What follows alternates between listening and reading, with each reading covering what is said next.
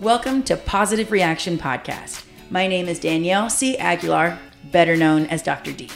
My name is Dr. Edwin Serrano, better known as Dr. Pepper, and we are not your average physical therapist, and we will get you ready to react at any given moment. We are here to question healthcare to help you make the best decision to get back to your active lifestyle.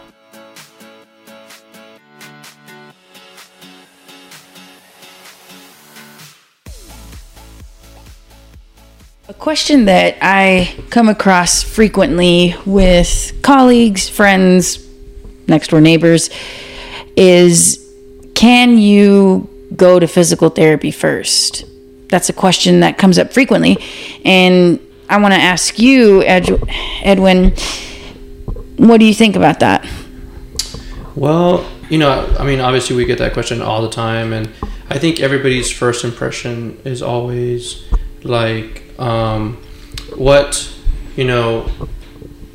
me get my train of thought. So, the typical way or the typical route everybody goes is, oh, I'm hurting, I need to go to the doctor. But the doctor doesn't mean the doctor of physical therapy. It just means like a general practitioner, family medicine. Push it closer. Or you something. Sound far. So, with that being said, I think we should let people know that they can come to us first. Right. I think we kind of mentioned it in our last episode. We're easily accessible. Mm-hmm. People can come to us much faster, much easier. So if you have back pain or you have neck pain or you have something that springs up right away, you can definitely come to us first.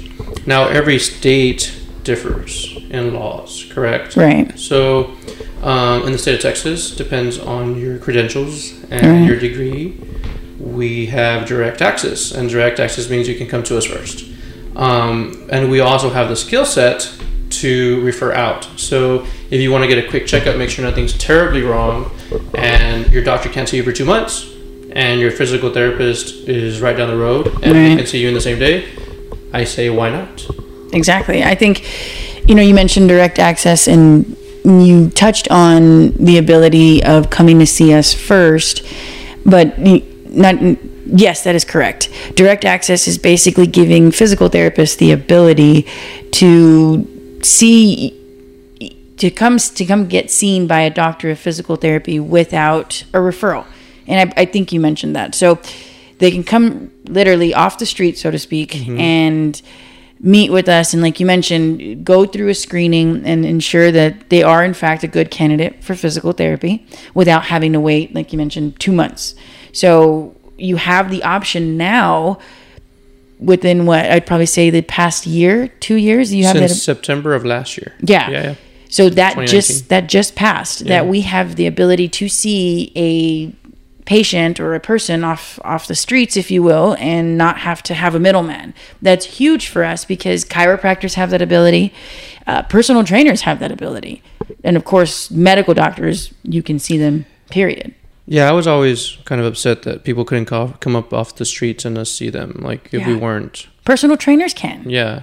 So, the other thing with that being said is, like, we have the skills to refer you out. Like, if we feel that something is bad and you need to go see someone else, whether it be an orthopedic specialist or whoever specializes, a podiatrist, right? Sure. We can always refer you out and say, yeah, this needs more help, which I've done. I'm sure you've done as well. Yeah. Yeah.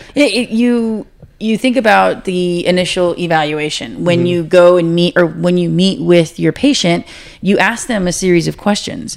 And if you're a good therapist, which I believe we are, you're going to ask questions, for example, red flag questions. And some basic ones that come to mind are, do you have night pain? And what does that mean to us? If they're like, yes, I have night pain. Well, we have the ability to dive deeper and know, okay, you have night pain because you're sleeping on your shoulder. It is not a sinister pathology, AKA cancer, or those ugly type of diagnosis, because we have that medical background to state you're still a good candidate for physical therapy. You don't need to see your medical doctor. And guess what? We saved you a visit to the doctor, technically speaking. Now, you mentioned it depends on the state, right? So speak a little bit more to that. So in the state of Texas, specifically here in Texas.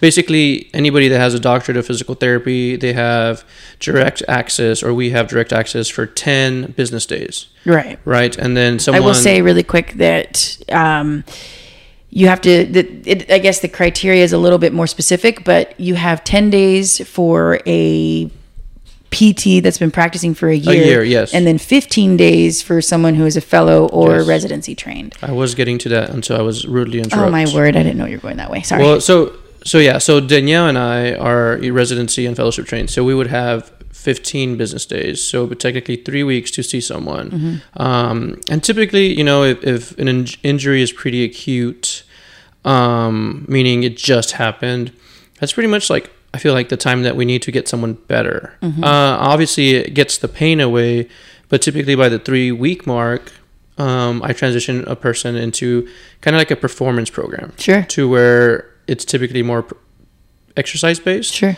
But it's obviously very specific to their needs and their injury and why they're there. Right. So you use those 3 weeks as I feel like a critical time frame to get them back to where they were without having to send them to their, referring physician or their primary care. Now, you're not saying that you're not going to send them there if they do warrant further investigation. Yeah, you have the capability to do that. Yeah, for example, I had a patient, actually, they went to your place of work.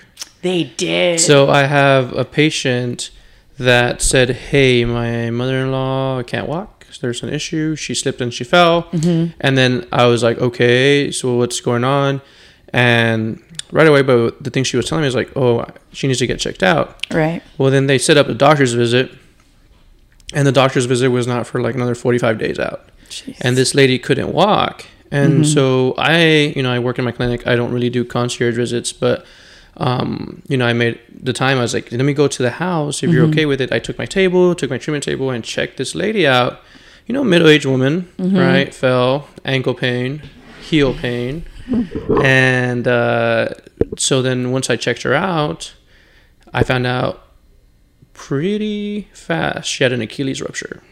Nice. Okay. Well, not nice for the patient. Yeah. So what I did there, I was like, hey, like, you need to go now ASAP because I suspect it's torn. Sure. So then that's when I text you. It's like, who do you recommend that can get my patient in quick? Right. And so then I referred her to your surgeon.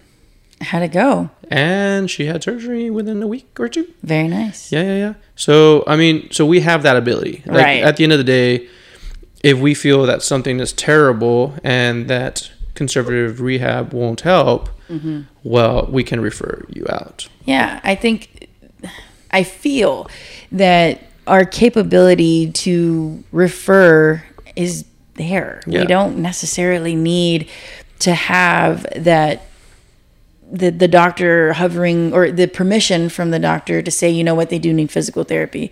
I believe that medical doctors are educated enough to know that we're getting the appropriate education to trust that we're going to refer to them should they need it. Now, I wish I could say that across the field of physical therapy, that we all understand the importance of imaging when necessary, but not everyone shares the same education at every level. PhD, MD, there are some shortcomings. That's just what it is. But I think in our field, we have been hiding behind the fact that the doctor referred to us for physical therapy, so therefore we're going to trust that their diagnosis is what it is. They referred to ankle pain, but instead with your investigation, you found an Achilles rupture. Yes. You know what I'm saying? So I trust that, between you and I know that we're going to go that extra step to ensure that we rule out above and below, looking at the whole picture versus just their foot. Yeah, we got to look at everybody globally. Right. Yeah, right. I think that's what kind of separates both, not necessarily just you and I. I do believe that there are several or many therapists that take the time to investigate further. Then you have the therapist that run of the mill that just see knee pain and address knee pain and forget that. And have you do straight leg raises for 12 weeks. Exactly. And hope for the best. Those are the kinds of things that really irk me. And going back to the direct access ability, when you have a patient that has history of back pain and did see a physical therapist and had a successful outcome, they know what they need to do. They had a minor setback. They just need to get back into physical therapy, but they have to go through these loops and jumps and wait 45 days to be seen by a doctor just to come back to us when they know it helped from the beginning. Mm-hmm. Those are the kinds of things that, aren't necessary, but that is our healthcare system right now. Yes. And that's the other thing with my practice, Danielle's practice, we're really, marketing to you, the people. We're not, yes, at the end of the day, we needed someone else's permission to see you longer than 15 days. Right. But that's a good point. At the end of the day, we're trying to get you educated and know that there are other avenues and that you shouldn't settle for crappy healthcare. Sure. Right. The other thing too is, I always get the questions like, oh, my knee hurts, I need an MRI, or do I need an MRI for my back pain? And, at the end of the day, you may need one, but in reality, you probably don't. Right. So kind of going off of that, we're trained in a way where we do all these tests. Right. And I tell my patients, I'm a walk-in MRI. Like maybe not, but I tell people we can typically figure out if there is something that needs to be done. Sure. So, you always have patients that are very adamant, I need an MRI, I need an X-ray. But we can tell you right off the bat, because we do a very extensive evaluation to really see if you need an MRI. And an MRI at the end of the day is going to cost you like $2,600, especially if you have not met your deductible. Right. So are you going to pay $175 a visit to see me and see what's going on, or are you going to go pay $2,600 off and get nothing and done, get nothing out of it, but have an image? But have an image and have a picture. I think people overlook that. That if I get this image, then what? You still need to take the next step. Why not start that process with you or I and get that eval going? And I like the term or the phrase walking MRI. We have enough special tests to where we can give you, we have a good idea. And if we feel that this customized program is going to be of benefit to you, why would you go invest $2,600 to get the MRI? Yeah. What is it going to do for you? I really would like for people to stop and think. Now, if you come and invest that $175 amount for the eval and come to find out you do need that MRI, it's not like you didn't get the education necessary, right? You now know more than you did before. And that's our goal, is to make sure that you know what's going on, what are your options, and now there is a more definitive route for you to get back to where you want to be. Yes. It's you're investing in yourself. You're investing, you're spending time with an educated individual that knows more, or at least can provide more education on the topic, and provide some version of a regimen to get you going. If, let's say, surgery is warranted, right? You can still do prehab. Exactly. The exercises that we do aren't going to hurt you. Research supports prehab. The manual therapy, the hands-on approach. You heard, typically, what do? You stop moving, you lay down, you don't do anything, whether it be knee pain, back pain, or anything. But, if you come see us first, even if you're hurting, even if we think you need to follow up with a doctor, we still give you a plan. We give you, hey, you can still do this. This is not going to hurt you. And you can still follow up with me and make sure there's a plan. So what? You get stronger. Even if you have surgery, you're stronger before surgery. You come out of surgery stronger. And your rehab afterwards is not as long or as bad or as painful. Right. All three of those are outcomes that have been heavily researched. And I spent a lot of time in that.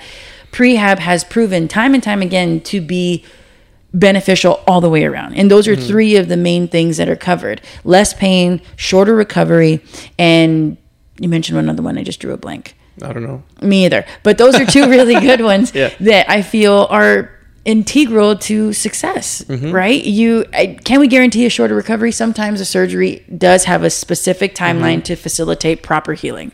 So whether or not you do prehab, don't forget the pain aspect. Yeah. You know, you are having a compromise. There is a compromise to the area. You do have to heal from the surgery itself. Mm-hmm. You know, those are things that if you do prehab, you're already getting your muscles prepped to undergo a compromise. Mm-hmm. So I feel all the way around, it's a win-win. You're investing in yourself. And if worst case scenario, or if not even, I shouldn't even say worst case, if the situation presents itself that you need surgery, you're prepared. Yeah. Yeah, I think, you know, with all that, I think people just need to think that they can come to a physical therapist first. Right. You know, I tell people, like, I have a toolbox. Like, Danielle has a toolbox. And we use all our tools in our toolbox to figure out what's wrong with you, what's going on, and what you really need. I can't speak for every therapist. Sure. But our profession is leading that way. And we want people to know about us and know that we are here to help.